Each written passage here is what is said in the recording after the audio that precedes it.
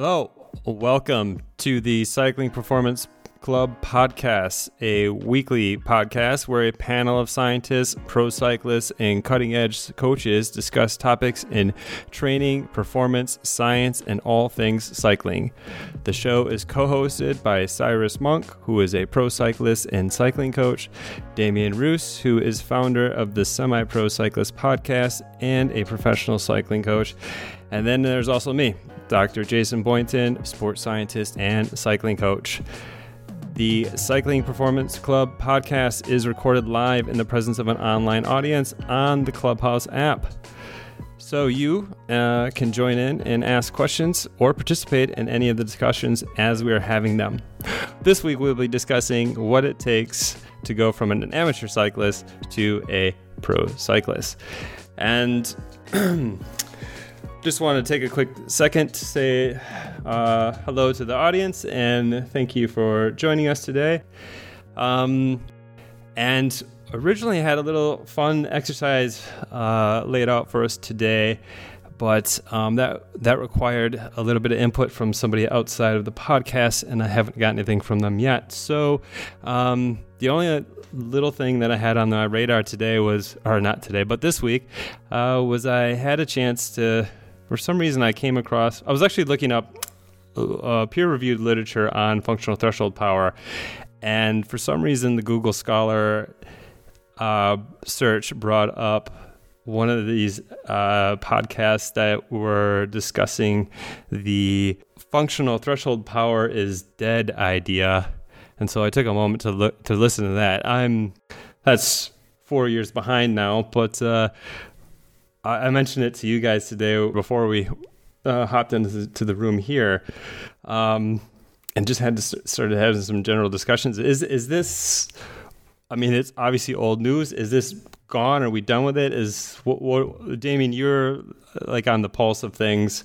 So, I mean, are we boring the listeners by talking about this, or is everyone just kind of like moved on? You know, I don't know where it ended up afterwards. It became a thing because it was pushed through marketing to launch a new update in the Sufferfest software. And then after that, I don't know what happened to it. Of course, there's a bit of noise and a bit of grumbling around people that hadn't been thinking about this stuff. Mm-hmm. But I think coaches in general that have been profiling athletes across different durations for a long time sort of ignored the whole thing and just went back to what they were doing. Mm-hmm. Yeah. And I think we'll just for a little bit of explanation in there about the to set things up from what I'm seeing is that basically, you know, FTP, we've said this a million times on this show, is basically a measure of threshold. It's just one measure, and and measures of threshold, whatever they may be, seem to have a high correlation with success in endurance sport. And so it's important to measure it. And under this idea, the competitor to FTP was this idea of power profiling or athlete profiling, which basically looks at power bests over multiple time lengths. So FTP would be over 1 hour, and this power profiling might be like over, I'm not exactly sure how Sufferfest does it, but it might be over 5 seconds. 5 seconds, 1 minute, 5 minutes and 20 minutes or something. Yeah, which is, so to me, but before I get into my opinion, do you have any thoughts on this, Cyrus? Yeah, I think fairly similar to what Damien just said, that everyone was all over it for a little bit there and then kind of forgotten about it and gone back to what was being done before. I think the beauty of FTP is just the standardized nature of it, in that everyone knows what you're talking about as soon as you bring it up. And for athletes working with multiple coaches or multiple influencers, everyone knows what you mean when you say FTP. So I think that makes it a fairly easy tool to use for everyone. Yeah. And so my take on it was just some kind of a silly criticism, because not that I'm definitely not a FTP fanboy. and I definitely have my criticisms of FTP, and I think it should be criticized. But the criticisms that were here don't seem to come from the angle that I would criticize it at all. So basically, it's funny that they were like, well, we're looking at power profiling, and it's like, well, it's kind of an unfair criticism because within the whole Training Peaks and training of the power meter metrics, power profiling is a thing. It's one of the first analyses that came along within that platform. And so it just seems silly to...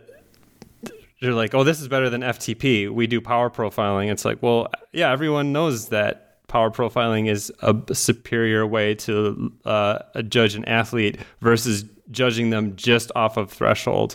That's why you can do that already within the Coggan metric. So it just seemed like, it sounded like a really disingenuous argument, and it just, to me, was pure marketing. And while I was listening to this podcast, they kind of tried to frame it as like, here was the people that were for it and the people that were, people who are on the Coggan FTP side and people who are on the Sufferfest Neil Henderson side. And to me, it just it sounds horrible. I was like, this is like watching ants fight, because they were like, this is my non-scientific reasoning for this. And then they were like, well, this is our non-scientific reasoning for this. And no one was like going at it and saying, they had good, plausible coaching, pragmatic reasoning, for sure. Definitely. But from what I was, this power profiling that was proposed by Neil Henderson and used in Sufferfest, to my knowledge, I've never seen it validated in an experiment and published in a peer-reviewed journal, and that honestly is not uncommon.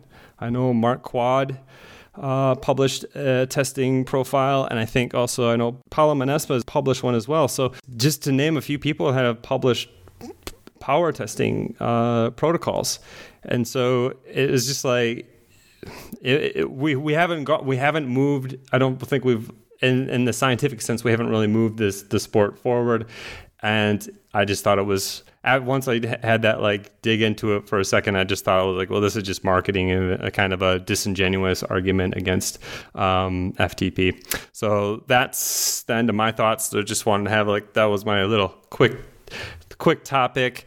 I might sound like a total boomer because I'm 4 years behind on that, but that's what I came across today in lieu of my feedback that I was waiting for from this professional. I don't know if you guys had any other thoughts on it.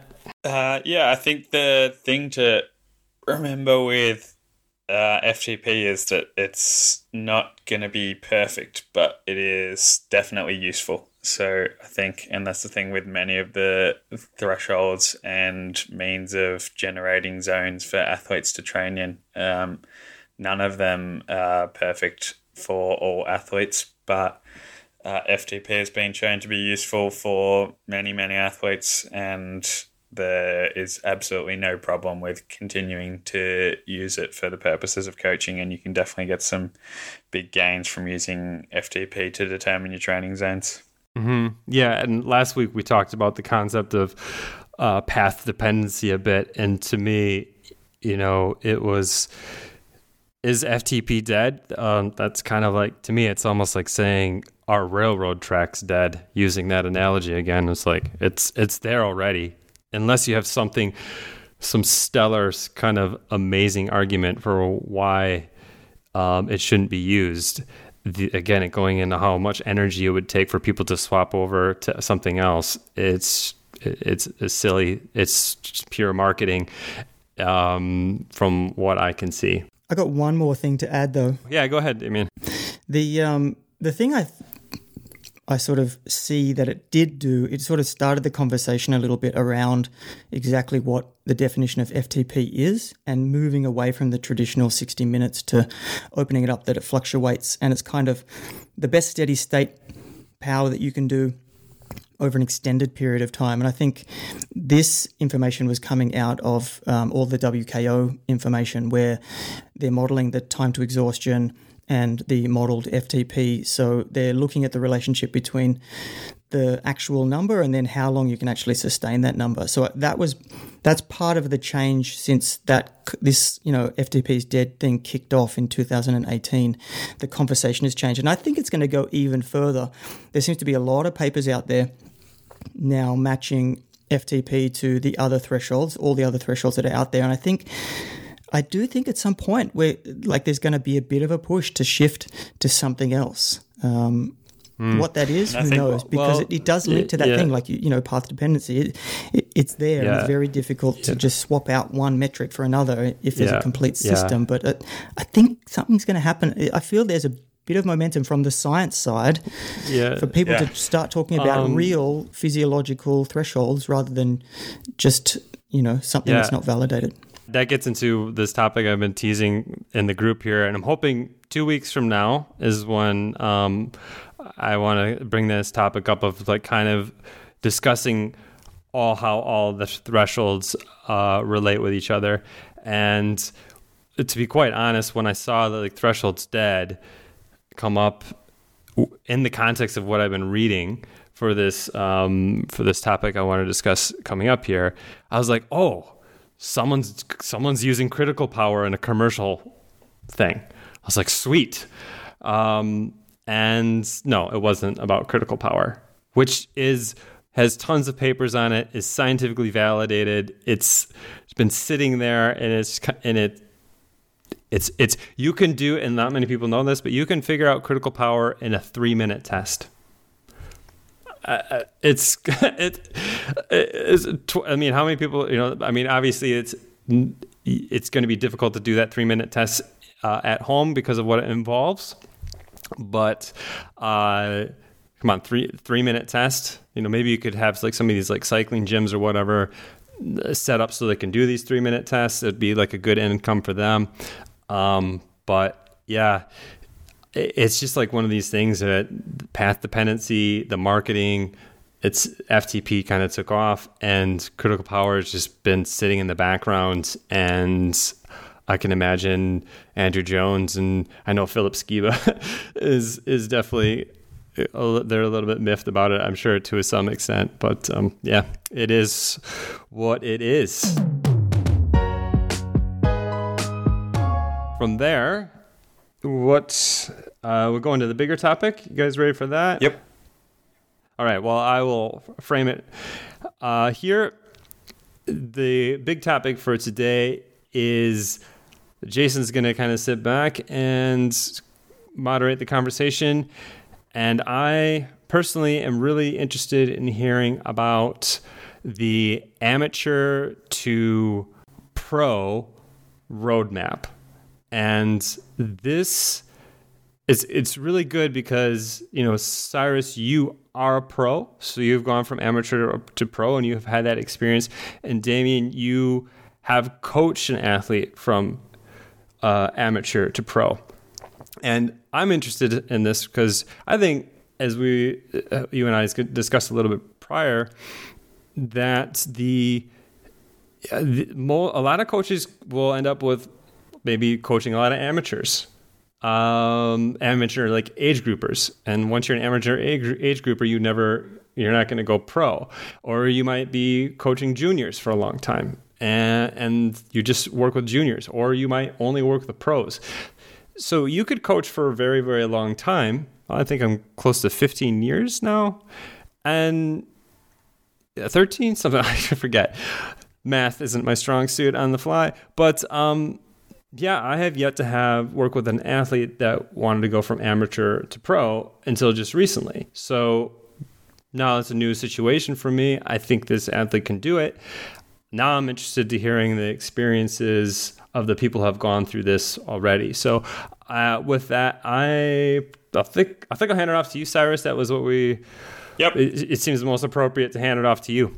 Yeah, so I will take the amateur to pro framework and I'll take it back a little bit further to start with to basically birth, which Yes. is because basically some people are not born to be professional cyclists, and that is unfortunately the nature of professional sport. Yep. Is you're taking the people that have a chance and then getting the ones who work the hardest and the smartest, and they're the ones that end up being the most successful. But the vast majority of the population won't have a chance to begin with. Mm-hmm. So I've got 3 things listed here that I think are the key requirements that you have to become a professional cyclist. And I'd be interested to hear from you guys on whether you think there are any others that are really important and must-haves. But the first would be a high physiological ceiling. So we're talking road cycling here, and the most important thing is going to undoubtedly be aerobic capacity. Even for the world-class road sprinters, if you look at their aerobic capacity compared to the normal population, they're still going to be in the top 1 or 2% the majority of the time. And then obviously all other rider types on top of that are going to improve from there. So the physiological ceiling for me has to be quite high. And then in order to reach that, the other 2 things on this list would be grit, which I think we spoke about a few weeks ago. Yeah. And that's just the ability to be able to suffer, not be scared of pain, and then also deal with setbacks, because every rider is going to have crashes, illness, periods of fatigue or lack of form. And then the third I have on my list is focus. So just the ability to dedicate a huge part of your life to becoming a professional cyclist, the hours, the mental capacity, the sacrifices made to other areas of your life, which it is a sport that requires a lot of sacrifice because of the pure hours required and the fact that you're living overseas and living in a bubble, like a training bubble, the majority of the time, which doesn't come with a lot of other pursuits. So those would be the 3 on my list. Damien, I'd be interested if you'd add anything to that list that's required before you even start training. I don't know if it's a subcategory of any of the ones you mentioned, but I think selfishness is actually one of the big ones for me. Wanting to put yourself first in many situations, including just generally in life, because that's how you see your path moving forward or whatever. But I see it playing out in a lot of different scenarios in training and in racing. So that's probably the only one I'd add that is missing. Yeah, I would agree with that also, actually. And I think especially when being a team leader, that comes into account even more. And obviously to win races, you have to be the leader of the team and feel like you deserve to have others sacrificing their chances for you, which requires an element of selfishness. And then with the lifestyle as well, I often would tell people that I have the most selfish lifestyle on the planet because I am constantly just leaving people behind as I travel around and going and staying at different people's houses as I'm traveling, and then leaving them, and then also family. Obviously I'm spending most of the time overseas away from them, and friends as well. It is you have to be able to prioritize yourself and your own pursuits, otherwise it's not the right sport, I think. Did you have anything on that, Jason? Any other requirements you think? Well, I did a little bit of reading a few papers, and actually while I had this paper up and you were saying off those things, those came really close to what this article was saying. And I'll just read the key point here off this review, which is the review is called Evidence-Based Prerequisites and Precursors for Athletic Talent, a review by Vladimir B. Issarin. And the third key point here, you almost nailed it, I think. And he He states, studies of Olympic level athletes have shown that their superiority compared with less successful counterparts is predisposed to by appropriate body status, i.e., did you pick your parents well, high learning and trainability potential, and physiological prerequisites. Also, did you pick your parents well? And in addition, personality traits, early acquisition of psychological skills, and an exceptional attitude to training play crucial roles. So I think you hit most of it there. I don't know if you guys want me to go into a little bit of my take on the physiology and the physiology research. We'd probably hit that real quick. Yeah, that would be just good. so I can just empty that all out of my brain and then just sit back and listen to you guys talk. But so there was a really good paper that came out from Paulo Manespa. He's actually former performance solutions guy at Cycling Australia and just moved over to the science director position at the AIS. So big congrats to Paulo Manespa on his advancement in his career there. That's awesome. But this was really neat to read some of his work that's like 10 years old now. And this paper that he had was they basically, when he was working at MAPI, and they have tons and tons of data from testing, all these mostly Italian junior cyclists over years and years and years. And so they've started this, I think, back in maybe 1996 or 97. And, Paulo must have analyzed this data in the later 2000s. And so what he was able to do is take this big cohort of data that they had been sitting on over all these years and then look forward and see who had become a pro out of all of these athletes that they had tested. And so you would think that there would be that the aerobic ability or the aerobic fitness of an individual would have this high predictability within whether a junior will become a professional cyclist, but it doesn't. As the title of the article says, the title of the article is Aerobic Fitness Variables Do Not Predict the Professional Career of a Young Cyclist. And so there's a lot of kind of interesting things that were going on in there. And to me, that makes sense. I think most coaches would agree, and I say this all the time, talent is a dime a dozen. What matters is that you have these other kind of personality traits to go along with it. As you pointed out, Cyrus, would be grit.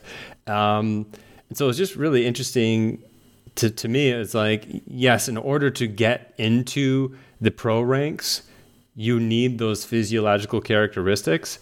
But if all you have is physiological characteristics, then you're not going to make it. So I'm trying to think of, there was some other interesting things in there, some about basically with juniors, and maybe we're getting a little bit ahead of it, but it was interesting that with junior racing, you would have the national level races, and when juniors compete on quote unquote the big stage against other juniors, their races are going to be shorter and have less climbing. And so they showed in this study here, one of the side findings that they had was that the national team selection, the riders that were selected for national teams were heavier and were more, there was less climbers and more flat specialists, so like sprinters and time trialist type people that would be selected for nationals, because at that level, the courses that the juniors would see aren't going to be challenging enough where a climber is going to perform really well in those races. I also think a lot of that, a key point there is just development in juniors, and that's my next topic along the way. So we'll disclose that now that, we'll move on to the juniors. But with that, development is obviously testosterone is a hugely beneficial hormone when it comes to athletic performance. And if you have a junior that's gone through puberty and they're full of testosterone, they're going to be a bit bigger, a bit stronger. And as you said, that race dynamic, they're short, fast, flat races are a lot of it is just going to advantage whoever's developed earlier. So that's why when I've got my junior racing here as part of the pathway from amateur to pro, I've got a question mark next to it because it's not a vital part of the pathway. We see a lot of people come in either right at the end of juniors or miss the junior phase altogether. And so I think it's important to note that if you have someone coming to you in their early 20s looking to go pro, that's still possible. And I think with women, it's probably possible even later again because we see them having longer careers.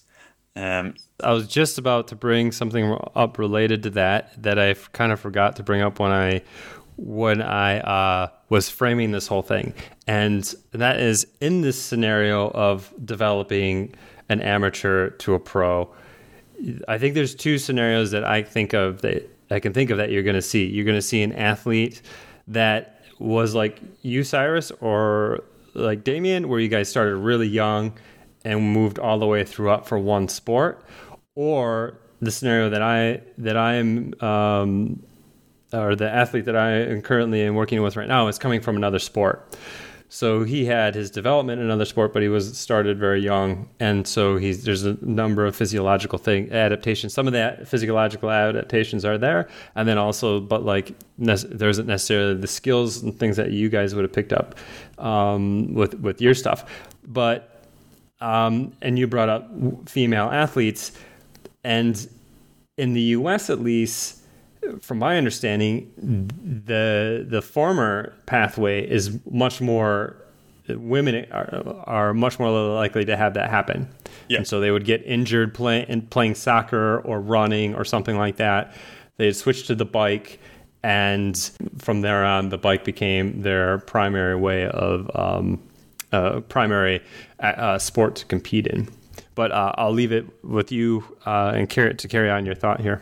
Yeah, so what I've got listed here for junior racing, the three key things I think that you would aim to get out of racing at a junior level, and the junior athletes I'm coaching and working with, is learning the skills and racecraft required. So it's stuff such as cornering, sprinting, where to sit in the bunch, and then also losing a lot of races, because you just learn, if you can get a lot of losses out of the way in juniors, it's probably a good thing, because especially if you're one of the stronger riders but making a lot of mistakes there that you can learn from and transfer to when you do move up the levels and the racing becomes a bit more cutthroat and there may be less opportunities.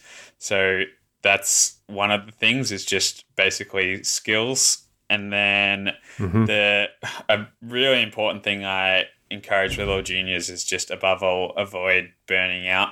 I see so many talented juniors, and this is a story the world over, just really talented in the under 13s and under 15s, getting given massive hours, quitting every other sport, quitting every other aspect of their life, and then winning absolutely everything in the juniors. And then either they become sick of it of their own accord because they've done nothing else for their youth, or they get to a level where they start getting tested and losing more races than they win and giving up the sport altogether because they've been just way too hard at it during their junior years, when there's plenty of other things that you can be enjoying. So that's the main thing I've got down there for junior racing. And then one of the other things you can gain out of junior racing is gaining exposure. So if you are in state teams or national teams there,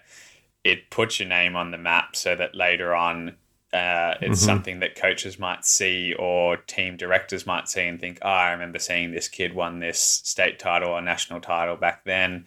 I think it's important for juniors to remember that it's not like any pro teams would care at all about junior results on a CV. That's because, as you said, the correlation isn't that high between junior results and potential at an elite level. But I think just that name recognition, and even from a sponsorship perspective, if you're a successful junior, it might allow you to get onto a team that can give you a bike and some free kit earlier on, so that there's less of a financial input than an amateur that comes to the sport fresh at 22 years old and has to fork out 10 grand just to get started, which can be a difficult thing for most people. Damien, did you have anything else from your junior experience or work with juniors before that you'd add to that? Well, I was definitely one of the juniors that burnt out, didn't make it past juniors. And a lot of that probably was because of the focus early on with going all in on training, and then not having the I don't know what it is exactly. It's not like the mental capacity, but the ability to look further ahead and not just focus on what's in front of you. And actually the end goal is 10 years down the line. It's not the race next weekend or even next year. That would be a better way for me to look at it if I was looking at someone around that training that age. But the big thing here probably is that around, if you're talking just pure development from somebody young coming up, at this age, if you're 15 sort of to 17 up to 18, this is really the learn to compete stage. This is the time when you are learning those skills, the skills of how to win, as well as everything that's around with it. And then if you transfer that onto somebody that has built up an engine through another sport and then is coming, so, a 20-year-old that has a background that wants to then move forward, then this is where they're at. They're in the learn to compete phase. Yep. They have to focus on learning the skills. I'll just interrupt here, Damien, and I'll just play the moderator role because I have the different phases in front of me here, just so that we can lay them out for the listeners. In the kind of basic, what do we want to call long-term athlete development model, you would have your phases that would be, you would have the first would be the fundamental phase, which capital FUN, fundamental. And then you would have the training to train phase, the training to compete phase, and the training to win phase. So I heard training to train phase, and I was like, I'll get these in here now. So, sorry to interrupt, but just thought I figured that probably give a little bit of scope and a little bit of idea to the listeners there. Yeah, and the thing I'm working off is the Canadian version of this, their long-term athlete development. And from what I understand, they adjusted it for cycling, so they added a couple of extra phases into it. But it does give a really good framework in sport years, so how long you've actually been in the sport and the things to focus on around that time. And I've sort of changed my mind over the last couple of years as far as competition is concerned. I think you should hold off for as long as possible. Living in Scandinavia and seeing how it's done here, and especially somewhere like Norway, where even in team sports that have a winner because it's and a lot of people feeling like they've won in say, football because there's a score there. They don't actually publish the scores anywhere. They're all just concentrating on getting together with their friends and just having some fun or whatever. And then it's only much later that they'll start pushing them into something specific. So I've definitely changed my mind on how much competition somebody younger should be doing. And this seems like it lines up with that transition from juniors to seniors, and what Cyrus was kind of saying, what should be the focus around this area as well. Yeah. And then I think you go, Jason. Yeah, I was just going to interject really quick here, just playing my devil's advocate kind of counter role here on that. I've heard of that Canadian approach to long-term athlete development. I'm not 100% sure, but maybe did they get it from the UK at all or not? Are they? Do you know? I don't know where the original one comes from. Okay, so the review that I came across and I was reading, it was it's 10 years old, to be fair, but it was the long-term athlete development model : physiological evidence and application, with Ford et al. And it was interesting to me because this review was actually very critical of this model of the different phases. and not critical in the sense it was like, this is a bad way to do it, but more so critical in the sense that at the time that that this model was developed, and at the time of this review, there wasn't really good physiological data out there to kind of back up their thinking, at least in terms of the how to train people at each one of these phases.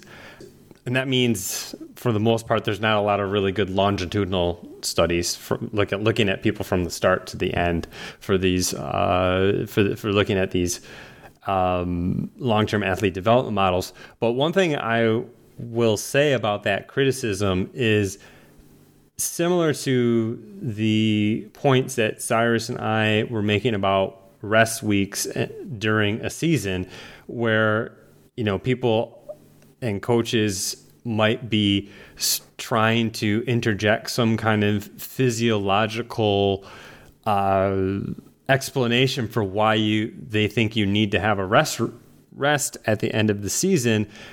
It might not be necessary to come up with like complex physiological arguments for these things if you just look at it in terms of like, kids like fun. Make sure it's fun. Yeah. So that was, I said I wasn't going to talk a lot. I guess I lied, but I just figured that would be a good place to kind of put that criticism at while we were talking about that model. But it's like, well, if you've got a better way to do it, I guess let's hear it. But I think the point of that review was, hey, this method works, but just realize it shouldn't be like written in stone, because there's not a whole lot of great evidence out here right now to support it. But that's where I think that you split into two things here. There is the skill side, the fun side, the competition. But then there is, when you are talking about people growing up, there are critical periods of development that need to be factored into decisions around training and things, because you don't want to do any damage to anybody. You want to maximize their potential if that's what they want and that's where they're heading. So you would have to, for me, I would be critical because, like, I don't know where it is. If I was going to be coaching juniors, I would want to have a better understanding of the specific development phases that someone's going through. How can we individualize those to somebody, and then how can we maximize the development through that process? But with that layer on top of, like, yeah, we don't want to push them too hard too early. We want to introduce it, want to have it fun, but with some real serious understanding of what's happening underneath to the body of the athlete. Yeah, and I think from my understanding off of this review, it sounds like there's probably too much over extrapolating based on the research that's out there. But this is 10 years ago, so it'd be interesting to see like where things have gone to. And I think you brought up a really good point about it might be a better way to look at it is in terms of cause no harm versus putting in the right training to optimize performance, right? Those are two different things. I think one is probably more important. So if we were looking at it through the lens of like, well, we just want to make sure that whatever they're doing, this isn't causing long-term damage, as opposed to, this is age from 7 to 13. We have to make sure we're doing strength training, right? So I think there's in the physiological argument that you bring up. I think that point you made about like causing as little harm as possible is a really, really good one. That's half my life as a coach. When I step outside of my wheelhouse, I just don't want to hurt anybody. Yeah. And now that you're a parent. Yes. Right? Number one job. Yes. Don't mess them up too bad. But read all this interesting stuff about development and see what happens. Anyway. Yep. Anyway, so Cyrus has been on the edge of his seat to try to get in here, and I just keep talking. So go ahead, Cyrus. Sorry about that, buddy. So going through my roadmap, the next part I had, which you sort of touched on with your model there, was training to a program. And we can race through this fairly quickly because I think all of our podcasts are about this, so we don't need to go too deeply in, but I just got like a few things you learn with this is how to use a power meter, which obviously we'd recommend everyone to read the book, and I think you've got that on your prescribed reading for your athletes. And then with this, it enables you to distinguish your rider type, which is going to be really useful in racing. So it's easy. I find a lot of people coming to me saying, I think I'm a sprinter or I'm a climber or whatever. But I sort of say, well, let me see your numbers and then I'll tell you, because some people come thinking they're a sprinter because they've got good sprint results, but their sprint power is actually pretty rubbish. But this is always exciting when I see this, because I think, right, this person knows how to race already because they're winning sprints, because they're in the right place at the right time, and they can they can still put out that power at the end of the race. So that's one aspect of that training there. And then also that comes into working with a coach at this stage. So I'd have this in before starting amateur racing. Obviously, that's a bit of a plug for all of us because we want to make our jobs feel validated. But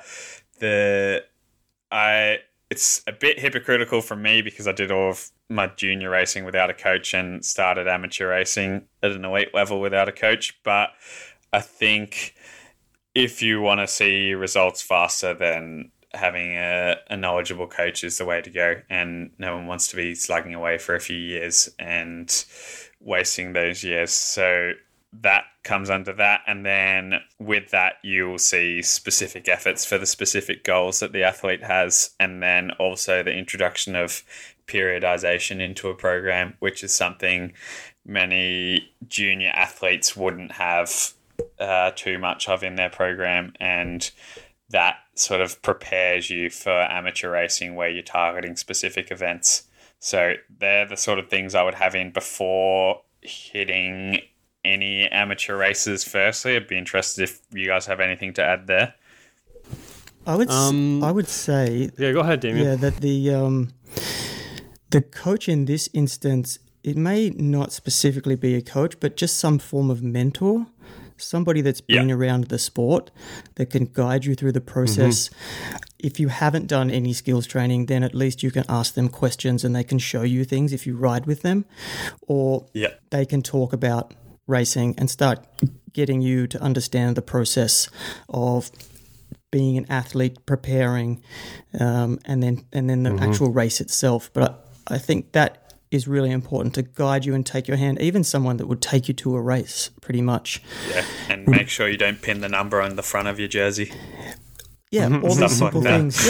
Yeah. Like, and even like just give you some confidence about how you look. It's such a clicky sport, and if you show up looking wrong, that might be your first impression. Socks are the wrong length. You then have to, work another 3 years to drop everybody in A grade to get the respect back after that point. But I think just this thing of someone guiding you through that process, someone that just knows a little bit more and can help you. Yeah. Of course, picking a coach is probably the best way to do that because they're going to have experience to guide you in the training and then through the process correctly, rather than getting some bro science here and there.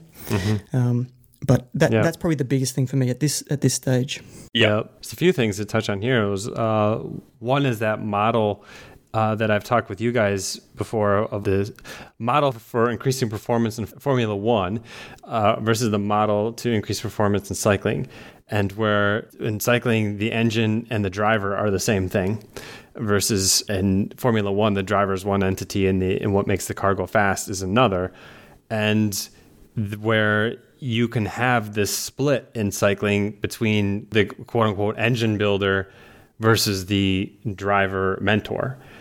And I think with this athlete I'm working with, I'm lucky to have a colleague that is in his country who was developed as a junior there. And so I've been consulting with him to get feedback on how to develop in that country, like specifically in terms of races and how to move through categories and that type of thing. But yeah, so just that idea that when you are coaching someone remote, sometimes it's nice to have someone that you trust there to help with what you can't mentor them with. So exactly, like depending on the numbers and stuff like that. But at the end of the day, like in terms of like the races and breaking things down after the races and talking strategy and stuff like that, that would be coming back to me. But even if you have this awesome coach as an ex-pro and a PhD in exercise physiology and lives in the same city with you, that still doesn't, you know, we're all laughing because it's just so unlikely. But imagine that scenario. Well, I'm sure it exists for somebody, but like even in that scenario, that athlete is still going to get mentoring from other athletes. And I think the more potential that there is there, the more people are going to be attracted to them to mentor them and give them advice. You just hope that they get good advice. So because, you know, best intentions are there, but who knows if the advice is really that great sometimes. And when you were talking about the profiling of juniors, Cyrus, there was a paper that I wrote about for the Cycling Science Digest a few months ago, and that paper was discriminating performance profiles of cycling disciplines. And I think this happened in either Belgium or Holland. I can't remember. But that was a really interesting paper too, where they had all these side games tests in lieu of VO2 max testing and lactate threshold testing and power meters and that type of thing. They had all these time tests and BMX shuttles and things like that they did with their younger athletes. And they took those athletes because they had this data already, and then they asked the athletes that had gone pro or had advanced to elite to do these tests that they had done as juniors. And if you look at the graphs that are set up in here, they have these shapes that kind of overlap each other. And you can see with the older athletes where the shapes kind of separate from each other. And the shapes, each like shape on this graph represents track racers or road racers or mountain bike racers or cyclocross racers. And you can see where there's slight overlaps between the different categorizations of riders. And cyclocross covers almost all three of them except for track in terms of how they perform on these different tests. But if you go and you look at the juniors and how they overlap, everything is just like overlaps on top of each other. So my take home from this paper was with athletes who are really young, trying to discriminate between them at a young age using these side tests is going to be almost impossible because they're almost right on top of each other in this graph. So your skepticism of the rider that is like, I'm going to be a sprinter is, I think, pretty well founded based on the findings of these papers. So, yeah. I just wanted to take a quick break here to say thanks for stopping by and listening to the show, and to give you a quick reminder about who we are and where you can find us. The show is a collaborative project between sports scientist and cycling coach Dr. Jason Boynton, professional cyclist and cycling coach Cyrus Monk, and myself, Damien Roos, professional cycling coach and author of the Cycling Science Digest. If you want to get in touch with any of us or find out more about what we do, check out the show notes of this episode for links to each of our websites or social media accounts. Also, a reminder that you can be part of the show too. We host the show live on Clubhouse every week. Just search Clubhouse for the Cycling Performance Club and you'll see our scheduled room. And with that, let's get back into it. So we'll go, basically we've led into it a bit now already, but we'll go from that training with a program and learning that things before you race, you're now into amateur racing. And there's obviously various levels of this from, it depends on which country you're in, what the grades are called, but Australia, we'd have A, B, C, D grade.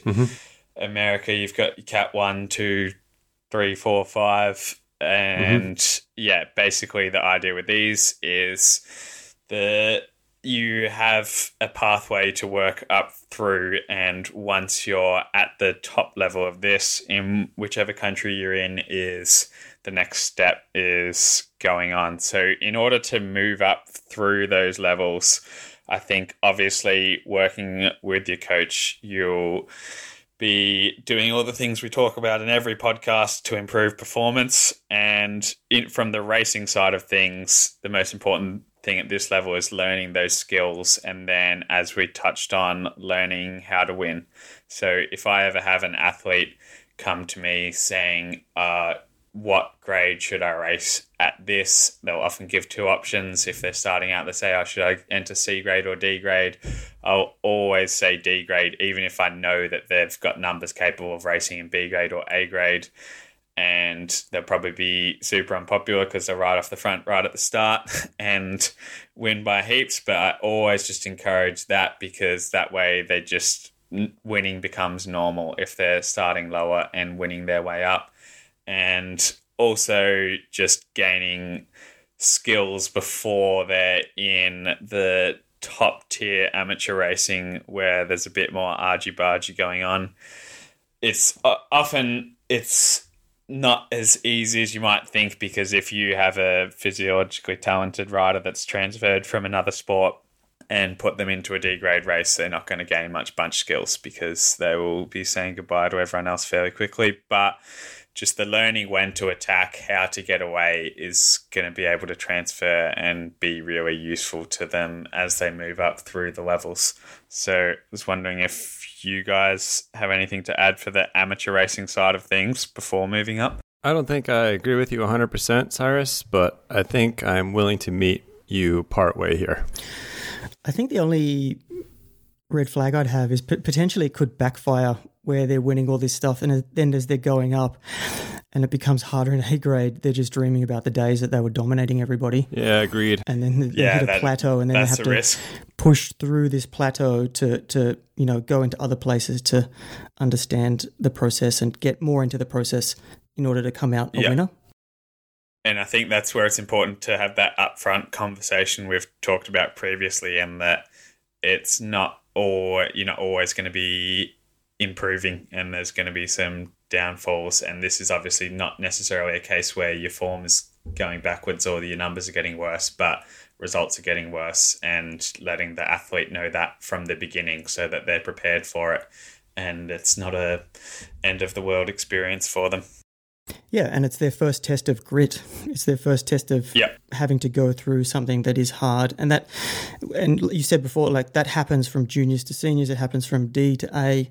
Like, it's everywhere in the sport. Eventually you hit a wall where you seem like people are just riding away from you, and you're at your limit and you don't know what's happening.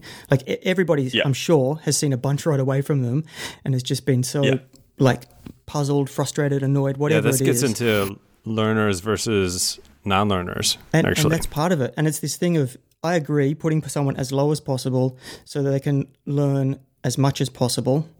And even at lower grades, you need a certain set of skills to survive a bunch race in that kind of world.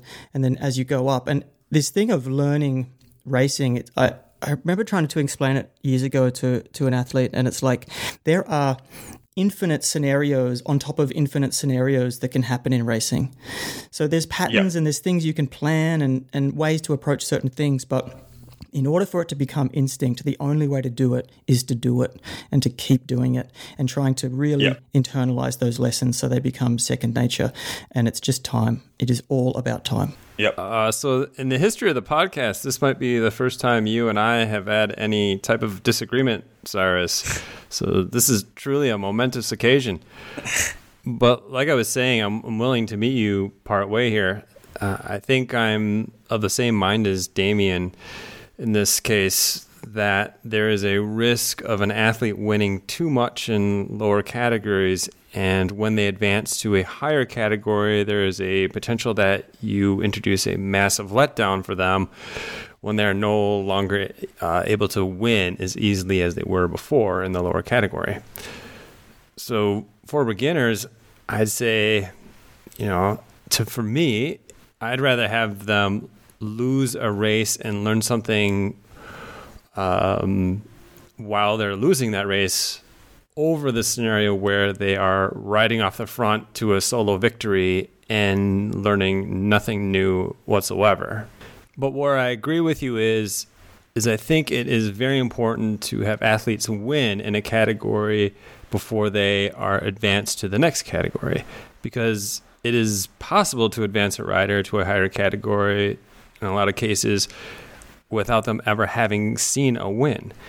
So I think learning to actually win a bike race and experiencing what it feels like to win is very important. So I agree with you. But can I add something here? Yeah. It seems like Cyrus's theory of starting in D, and tell me if I'm wrong, Cyrus, it's because the Australian system allows for rapid movement. Yeah. You can potentially go from D to A, or you can come in, have one result in some other sport, and the handicapper's like, yeah, you're off scratch. And you're like, I got no idea. And they're like, you're there. But in the US, it's very different from what I understand. The process is points and time and all this sort of complicated path. So I think that's something I should have mentioned there depends on the upgrade system for sure.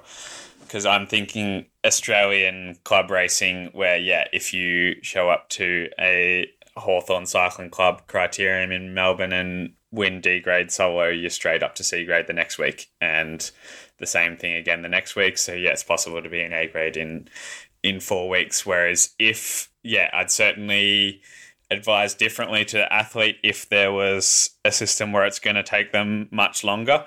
I'd still lean towards a grade that I know they can win, but if it's at the risk of them, being stuck without actually getting a genuine racing experience because they're at a level much higher, then I'd go with your method there, Jason. Something I'll add here is that it's important to learn how to win, but the funny thing about that is, depending on where your path is, like if you're destined to be a pro, and then you learn all the skills of how to win at certain categories underneath that pro level, maybe when you get to the pro, you'll never, ever get a win again. Yep. And so you've got to show yourself and show your talent and learn all those skills, but then potentially you'll just be a domestique in the pro level and you'll never actually have to use those skills. So it's kind of one interesting thing about the sport is you have to prove yourself at a certain level and then it can just all change and you have to learn a totally new skill in order to survive. But I think having that winning feeling, knowing how to win, I think is really, really important if you want to do well in the sport. And I've just got one quick story. I was interviewing this guy, John Herity, and he was the manager for JLT Condor or Condor Rafa. It was a Conti team in the UK. And he was talking about his time at British Cycling. And he sat in on this meeting with Rod Ellingsworth years and years ago when they were interviewing riders to be put into some new academy. And then Mark Cavendish shows up for the interview. And apparently the test protocol and everything they were sort of ticking people off with fitness-wise was very strict, and he didn't meet any of them. He was overweight, his numbers weren't that good, couldn't arrive on the day they wanted him to arrive, all this sort of stuff. And he walked out the door and the other guys were like, nah, we're going to cross him off. And John said, he's the only guy that's won a bike race. Out of all the people we've interviewed, he's the only one that's won a bike race. Plus, he's working at a bank full-time. So imagine if we gave him a chance, what would happen, and the rest is history. But it proves that point that winning, knowing how to win is really, really important if you want to continue to keep winning as you move up, if you're not placed as a domestic. Yep. And that goes on to my next point, which is from here, I have so many people come up as amateurs and say, how do I get to the next level? How do I get onto a continental team? I want to go pro. I want to make the national team so I can race the under 23 races, and it's simple, just win races. Like that is, everything else takes care of itself. If you can win races, have so many people worrying about agents or contacts, and obviously a lot of who you know comes into it, but if you win races, the rest takes care of itself. You'll be approached by people. People will want to be associated with you and get you deals just for having their name next to you. Yeah, exactly. So winning races from here on in, obviously up to the amateur racing point, there's a lot of other things that come into it. But from amateur racing up, it's about winning races. And then, as you said, you may get to a World Tour team and never win another race. And I know many athletes have done that and have a super long career without winning a race or only winning one or two, but no World Tour team is selecting their domestiques based on being good domestiques at the lower level. They're selecting guys that have won races. If you look at Tim de Klerk, who rides the front every tour stage at the moment for Quick Step, he's just the tractor, they call him. He'll ride for 100 Ks, hasn't won a race in 3 years, I think, but when he was riding for a Belgian Pro Continental team, Sportwander in here, I think he won 7 Kermesses in 1 year, won a few other UCI races. Quick Step signed him, and now that's his job now, is to do that. But so many people will... Super domestique. Yep. So many people will contact teams saying, I want to be a domestique, I'm really good at that. But the reality is you just have to win races at a lower level to move up. So then, going up a level from amateur racing, it'll depend on age at this point as to where a rider will go. But usually if they're coming out of juniors or still under 23s from after amateur racing, they'll be aiming for national team selection to do some of the big under 23 races. And these are ones that pro teams will look at. And some of the better under 23 teams will get to race some pro races as well. Or they'll be trying to slot straight into a continental level team. And the beauty of cycling as a sport is from this point, you are racing against World Tour teams. So my continental team at the moment, every race we're at has multiple World Tour teams there, some more than others. But so this means it's not like football where if you're like in soccer, if you're in the second division and trying to get into the Premier League, you're in cycling, it would be as if occasionally every third week your soccer team is playing a Premier League team, and you have that ability to get noticed there. So I think that is the beauty of this sport, is once you've won your way up to that level, it is much easier to get noticed at a higher level with results there. But the things I've sort of noted here is what changes from amateur racing to this level, and things for riders to be aware of is bunch skills again, and this is at every stage along the way. But as the peloton becomes bigger at this level, you've suddenly got 150 to 180 riders in the bunch, as with most amateur racing is you wouldn't have riders experiencing over 100 ever. So this is different again. And then there's often a big increase in race distance at this level, because so much domestic amateur racing will be between the 100 and 150 kilometer mark, whereas at this level you'll be getting up around the 200 kilometer mark often, or longer stage races, and you'd experience it at an amateur level. And then this is also at this level, the under 23 and continental level, you're getting the experience that a pro cyclist would get in terms of living away from home and then also racing outside of your home country. Often amateur athletes will only ever race near home, conditions that they're used to, climate, terrain that they're used to, whereas once you're at this level, you're traveling, you're having to work out how to prepare for a race with 2 travel days beforehand, staying in a hotel, eating different food because the supermarket doesn't have the oats you'd usually eat. All these little things that riders completely forget to factor in when they think about moving up a level. So I'd be interested, Damien, your thoughts with this as you're trying to move athletes up. Can we just take a moment back here, though? I think we've kind of gone over this pretty quickly. This jump is very difficult to make. Not like you can have the most talented athlete in the world, but then there's a lot of factors that make this step very difficult. So location, timing, age. The most traditional path is you're a junior, you go to Junior Worlds for something in Australia, you go to Track Junior Worlds, you show your form somewhere else, you get selected for a U23 national team, you go to Tour l'Avenir, show yourself and you're signed and you're away. But there's many different paths and there's no set rules to being a pro. we've seen lots of different ways that it's happened, but I am interested in having a bit of a discussion about ways that this can happen, especially if you're an athlete that's starting at 20 and wanting to move on. What type of options out there? The things that I first think about is like, okay, you want to be pro. Where do you want to be pro? There's a few different scenes around the world where you can get by and ride your bike full time. They're not all world tour. So that's sort of one way of looking at it. There's alternative paths into the world tour or pro team level where you go through clubs in Belgium or France to try and get there. So I am curious about different ways that you've seen riders get into higher levels. Yeah, I think another important thing I was just thinking about, as you said, that is also where you're suited to racing, because that will change how likely you are to get in. I think it's really difficult nowadays to win races in Australia or the US and go pro directly from there, because go pro into a world tour team directly from there, because they're just not getting the exposure. It's not on the radar of these teams' results there.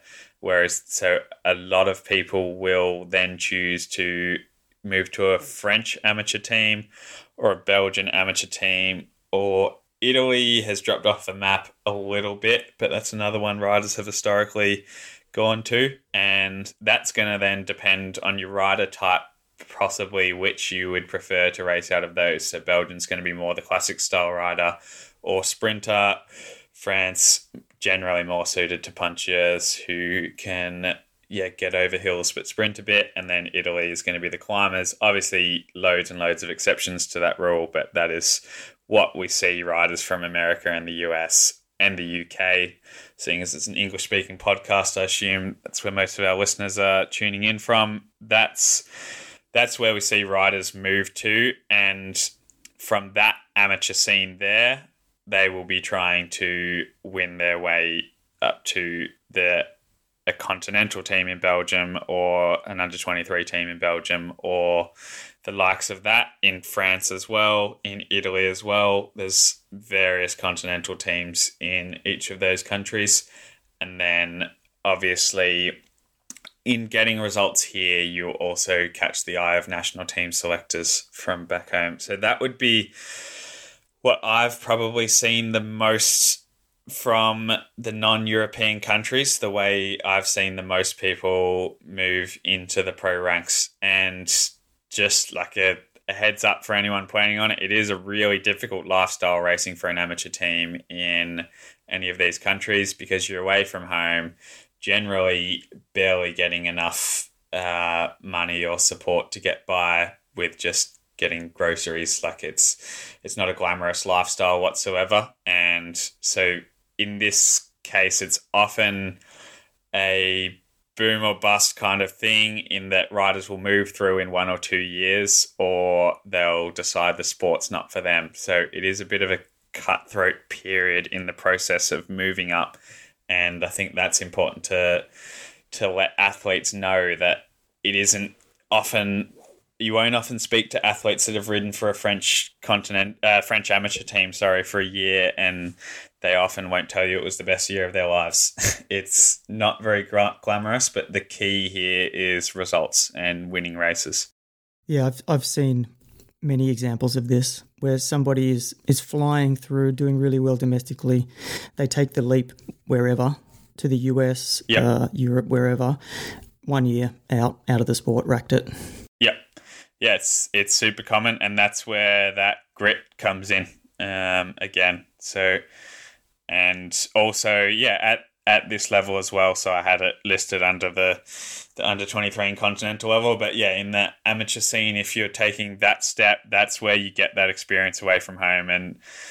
And that's a big thing, because a lot of athletes haven't actually thought about any point along the way that they want to live away from their home country. They're just thinking, I want to be a pro cyclist. At no point have they factored in, do I actually want to live away from my family and friends for 10 months of the year and not have any control over my movements because I'm just having to adhere to this race schedule consistently throughout the year. It's something that you do have to factor in with riders early on if they're deciding that they want to do that for a living. Yeah, and the dark side of it, you kind of sort of touching on it a little bit. I remember talking to Phil Guyman about sort of at the end of his pro career, and it was kind of, for him, it just came down to this point of like, who's willing just to get paid nothing to do all these things? Like, there is a certain level of cyclist in the world that isn't glamorous at all.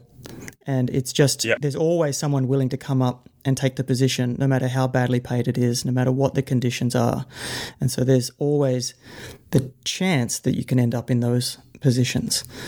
But I do want to get back to that original question about the changes from these levels, because it's something that I've had to put a lot of time into this year.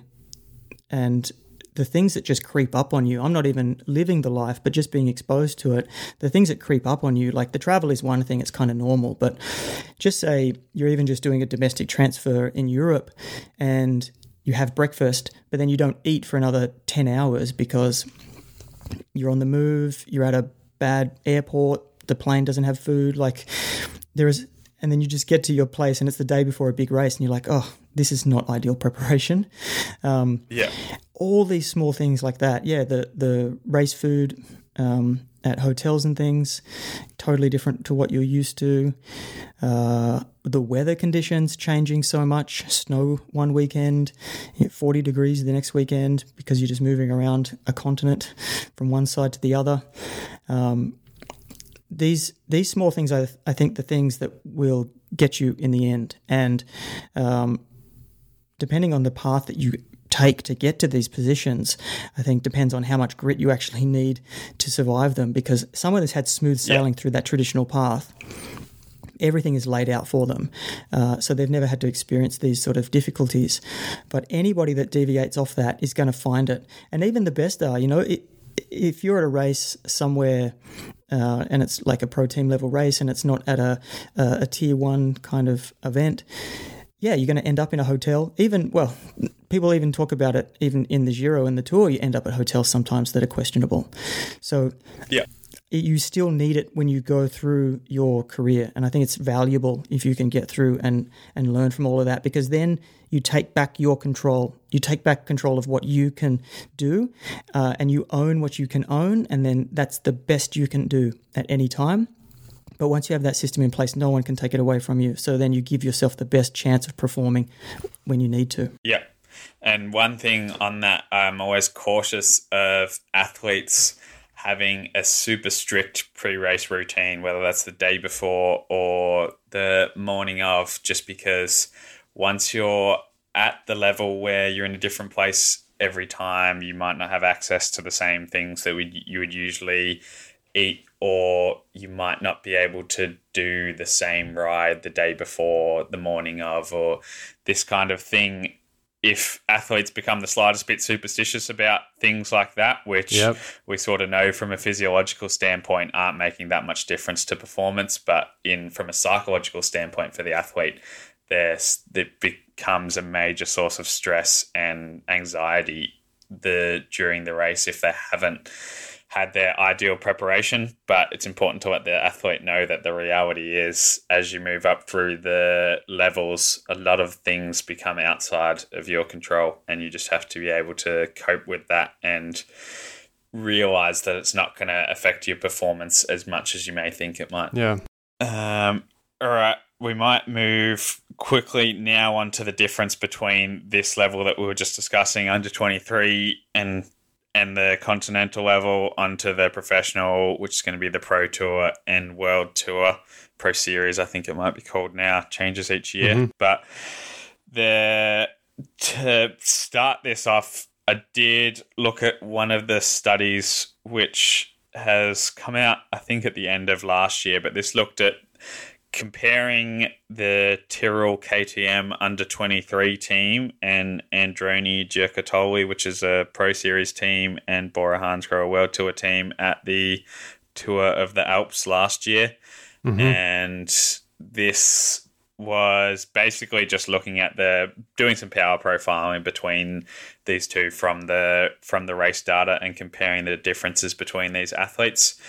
And it basically showed that the under 23 team were putting out their big numbers much earlier in the race and not able to sustain these later, whereas for the pro riders, they were hitting the numbers in the last hour of the race. And basically the authors concluded from that to be at this elite world tour level, you have to be at the numbers weren't much different. That was one thing they noted between the under 23 team and the world tour team. They were able to sustain similar maximal aerobic power and 20-minute mean power, but the main difference was where it was during the race. And it was sort of suggesting then that basically to be that world-class rider, you have to be able to put out this power at the end of a race after a massive energy expenditure already.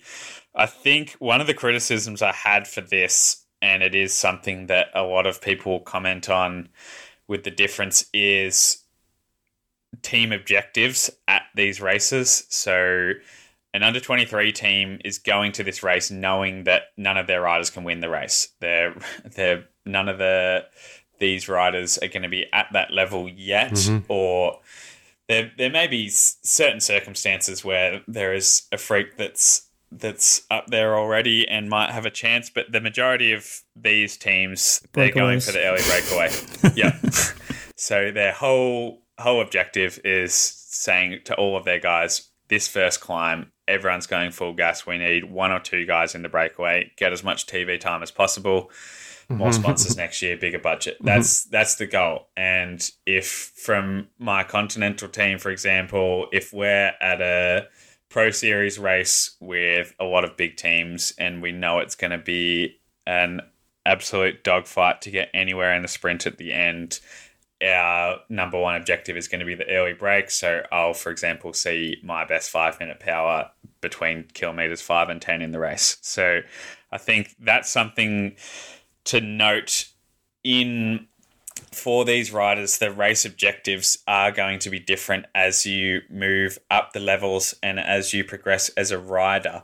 So, for example, my experience with EF Education First when I was doing a stagiaire with that team was chasing down breakaways. So my power profile for that would be completely different to if I'm a preferred rider for a race with Evo Pro now, where I might be seeing an average watts of 220 to 250 for a race, but some big spikes at the end as I'm contesting the final, whereas the EF, I'm averaging 300 watts for the day, but never going over 400 just because I'm riding on the front of the peloton and just swapping turns. So I think that is a big difference that happens at this level because of the team aspect. You are assigned a role and the demands of that role is going to change completely what's required of you as a rider in each race. So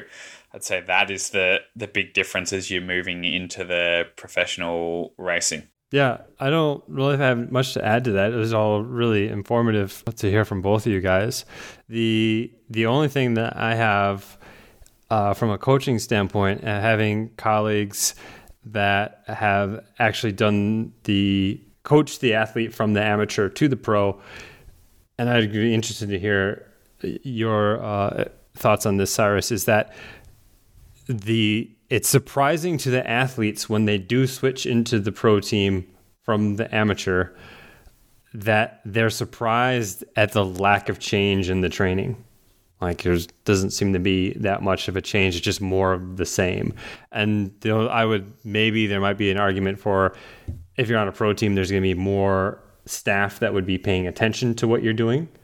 But it's not like there's your physiology changes or like there's massive changes in like they pull out their magic wand and things change that much. But this is, like I said, this is what I'm getting secondhand from a a coach that has coached at this high level and has worked with multiple athletes from that amateur to pro transition.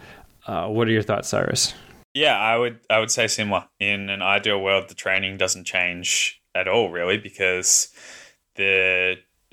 obviously the event might change in terms of the event is a little longer, or if it's a stage race, which is going to require the athlete to have a higher CTL, then the load might be a little different, but that's sort of something that athletes will have noticed throughout as they move up the levels. The load will have increased anyway, and for an athlete to get to that level, they're used to adapting to increases in load. But I think the main change once you're at that professional level is the adaptability of a program, because if you're coaching an amateur athlete with 6 weeks until their target event, it's pretty easy to set out that program and be confident as a coach that everything along the way will go smoothly, and it's actually a lot easier as a coach in that scenario than coaching a professional athlete where all of a sudden their race program changes, or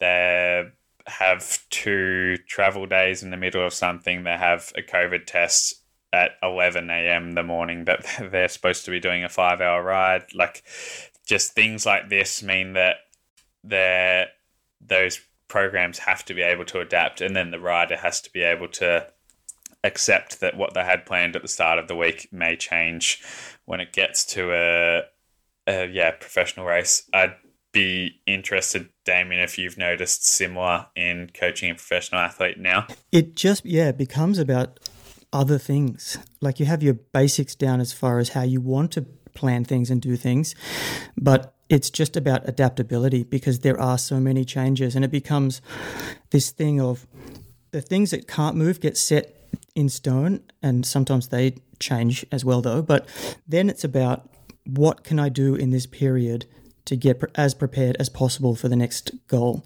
Yeah. And it's very different. Yeah. And I was just thinking when you were saying that, I've got this theory about last year with the lockdown and everything. The riders that were performing well at the end of last year, they generally don't seem to be performing as well this year. And it's probably because they have had that perfect build. They're a different type of athlete that needs that rhythm and consistency in their training up to that point, and they just, everything was perfect. And now when it gets back into a normal season, you see the old guard coming back, the people that could perform, and they're coming back and they're showing this is how you live the pro life and still perform. And I almost think a lot of it comes down to then, once you have a busy race season, a lot of it is where we started today, just that physiological ceiling, in that if you can handle the race load, and if you look at a classic season, for example, where everyone's essentially racing the same races for a month, that there's no coaching in that, because all the riders are doing the same thing and taking the recovery days in between. The coaching's before that. But once all the riders have the same program, a lot of it just comes down to purely genetics and where how they've got to beforehand. Yeah, how the rider responds in the race, who they are as a person. Because, a pro season is defined. Like, at least from October to February, it's defined, and there's nothing more you can do. But that's your opportunity. But there really isn't much difference that you can sort of set someone apart by the time they hit a race. Like, maybe, you can give them more volume or something different in intensity. But once you hit that race season, it's like hands off, hand it over to the DS, and just fingers crossed, Yeah. And then it's just surviving those. The rider themselves has to work out how to recover in a stage race to perform on the day they want to. They have to learn how to recover after a big one-day race so they can perform the next weekend as well. And it's the skills where it's handed back over to the rider for a huge chunk of time, and you can help them, but really it's just like you just see what happens. Yeah. And I think one of the differences in training that I would note, and it's only sort of once you're one of the big dogs and choosing your own program, is the use of training camps. So that is something that amateur riders won't often be able to do too much because they're quite expensive to go away for somewhere for 2 weeks or 3 weeks just to train. But that's something, a difference you'll notice in the top tier World Tour riders is that period of massive load and then recovery after that leading into a race. Whereas even World Tour riders at the domestique level won't be doing those same training camps. They'll generally just be racing all year round and then get thrown in to a Grand Tour find out a week before whether they're racing it or not. But the Richie Porte and Geraint Thomas, like they know exactly their run into the Tour, and they can plan to dig a massive hole for certain periods where other athletes racing at the level below, or the less respected athletes in the World Tour teams, they have less control over what they'll be doing, and they have to be more adaptable in their program. Cool. Well, that's all I have. That's my roadmap done. We were shooting for an hour again. We were at an hour and a half. We can escape the hour and a half, but it was still a good conversation. It's still definitely worth having. I thank you guys very much for having that conversation with me. I appreciate it. I learned a lot, and hopefully the listeners also learned a lot from that.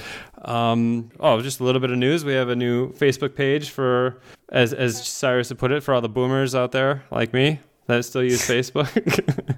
And so if anyone wants to follow us or hit the like button on our new Facebook page, it'd be awesome. And I'm hoping that is a place where some conversation can kind of open up there as well. People can get a hold of us and tell us what they want us to talk about, or give us thoughts on the podcast so far. So I'll let you guys have the final words here. Thanks for listening. Yep. Yeah, thanks again, guys. Good. All right. Awesome. Thanks everyone for listening, and we'll see you next week. Cool. See you then.